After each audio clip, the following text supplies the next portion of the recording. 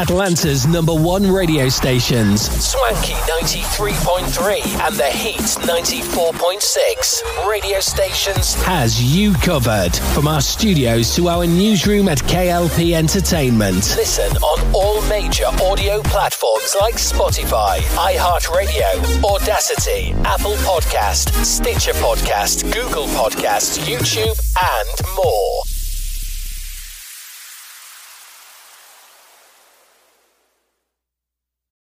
As an educator, Mr. Nelson's teachings are still being quoted in school. Everyone can rise above their circumstances if they are dedicated and passionate. Today, Nelson Mandela's teachings continue to inspire. Inspiration. Pass it on from passiton.com.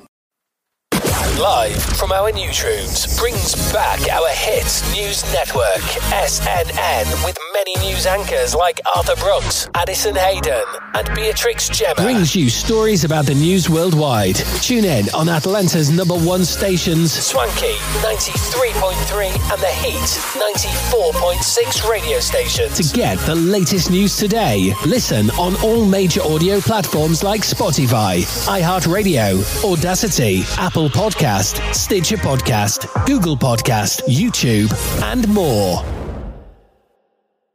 Inclusion is just walking up to someone and being yourself. Inclusion. Let's pass it on. Like 18-year-old Sarah Grecian. My twin brother Jacob has an autism spectrum disorder. He didn't have any friends. So Sarah took action. She started Score a Friend. Including people with differences is the right thing to do.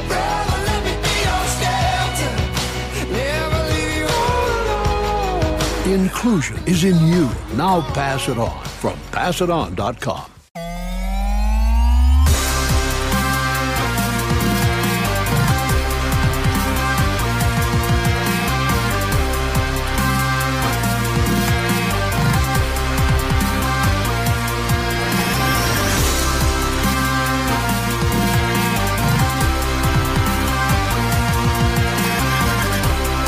Last night, that's the kind of game the Detroit Lions have lost my entire life.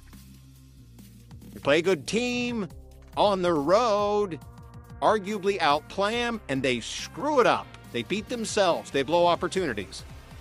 Now, it should be noted, no Travis Kelce was a problem. Even Brady needs a security blanket. Peyton Manning had one, Marvin Harrison, same side of the field, Montana had Rice, and Travis Kelce is the greatest receiving tight end I've ever seen. There's a stat that came out after the game. Patrick Mahomes, when targeting wide receivers in the second half, had 2 completions. He really missed Travis Kelce. As a Lions fan, you got to acknowledge it. If Aiden Hutchinson misses a game later this year, or Amon St. Brown, you're going to miss them too. But Detroit won that game last night on a 9-play drive, fourth quarter late. It was physical, it was smartly schemed, it was powerful. They don't usually do that, and they did. Good teams in the NFL, we saw the Patriots do it for mostly 20 years. They sense urgency, they shift gears, they get powerful, physical, and efficient, and they win a game late. But that's what the Detroit Lions did last night, and they don't do that. We've seen glimpses of it in the last couple of years. We've been hopeful and optimistic. That's not W's. You can be hopeful and optimistic and stack L's all year. As much as people, myself included, have laughed at Dan Campbell and the biting the kneecaps, the Detroit Lions are him. Tough, physical, passionate, caring, imperfect. But God, they care. They really care. Detroit, for the record, didn't play great.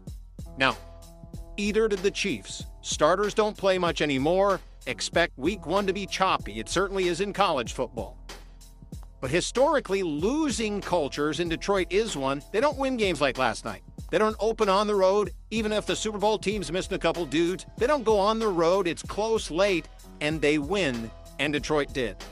And be honest, when Mahomes was that late in the first half, 3rd and 17, Mahomes goes boom, boom, boom down the field, touchdown, Chiefs. You're thinking, yeah, that's what's going to happen. You're going to do that. You're going to do that end of the game, too. But he didn't. And Mahomes now is 0-2 against Jared Goff, and Jared Goff outplayed him.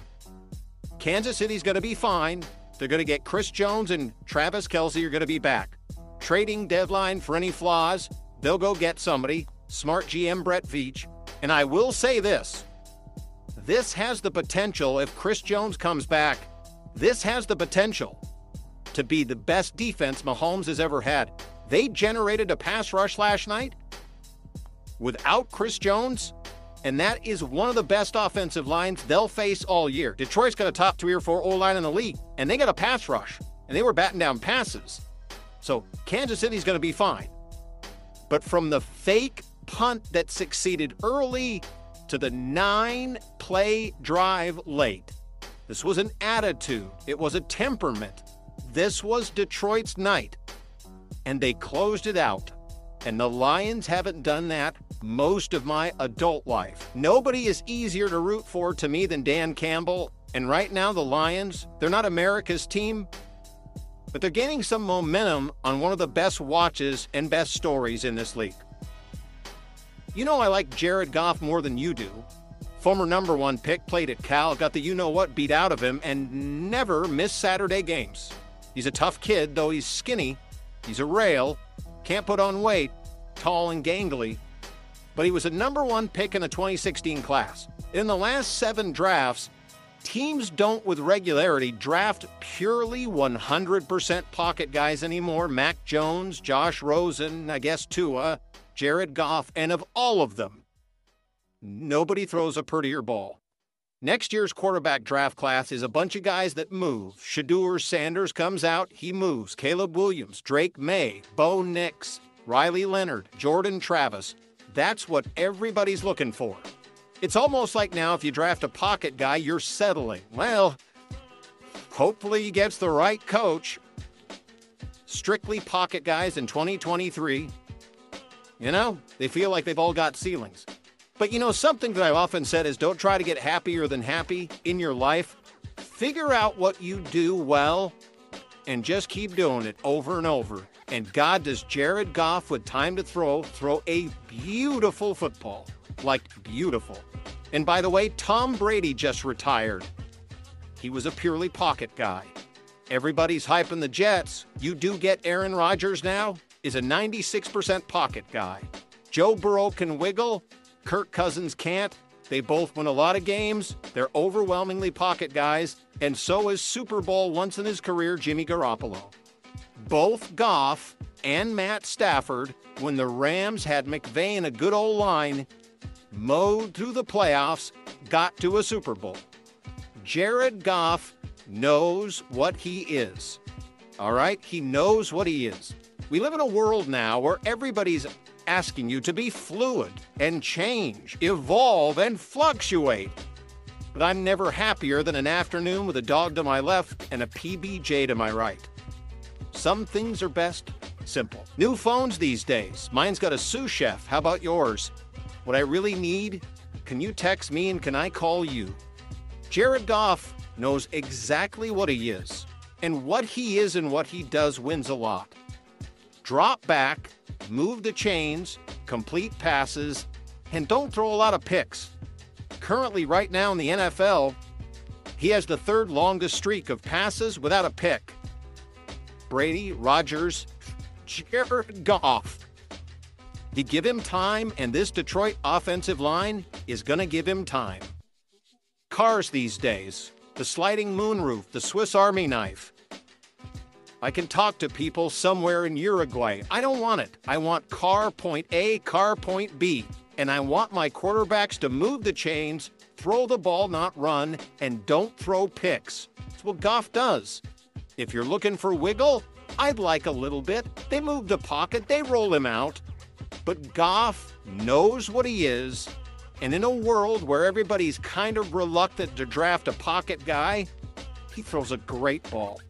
He's 2-0 against Patrick Mahomes, and I didn't think Goff was great or the Lions were last night. Drop back, complete passes, move the chains, and don't throw picks. I know he's limited athletically, but that's what Rodgers now does, Kirk Cousins does, Tom Brady did, Manning did. A lot of the Super Bowls, overwhelmingly most of them, are by guys that just do that. Try to limit your mistakes. Drop back, throw it, complete it, move the chains, keep the other star quarterback off the field. So, and I also think Ben Johnson's a great offensive coordinator, and I did like the 9-play drive, but I didn't love their play calling all last night. They had a fumble early. I didn't think the Lions played great football. I didn't think Goff was great. He had passes batted down.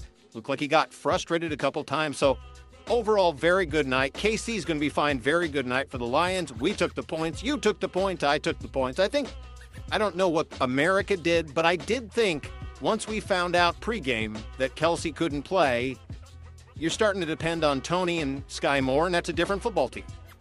I went to bed unsure, and I woke up this morning more sure. So these are my official NFL picks. I had a massive change of decision influenced by Vegas and a little J-Man. So let's start in the AFC East. Bills, Dolphins, Jets, Patriots is the order. I was back and forth on the Dolphins. I've yet to buy the Jets. I'm worried about the O-line with an old quarterback. New England's going to be a feisty fourth-place team that will beat all of these teams potentially at least once. AFC South, Bengals, Steelers, Ravens, Browns. This was really hard for me. AFC South, Jags, Titans, Texans, Colts. I think the Titans are very well run and very well coached, but I think the Jags could be a number 1 seed based on their schedule, the division, and I think Doug Peterson's second year with Trevor Lawrence. Next up is the AFC North. This one's a tough one because I have so much respect for the Ravens. But the Steelers' roster is built with players who don't have an injury history, and the Ravens' top players have a history of getting hurt.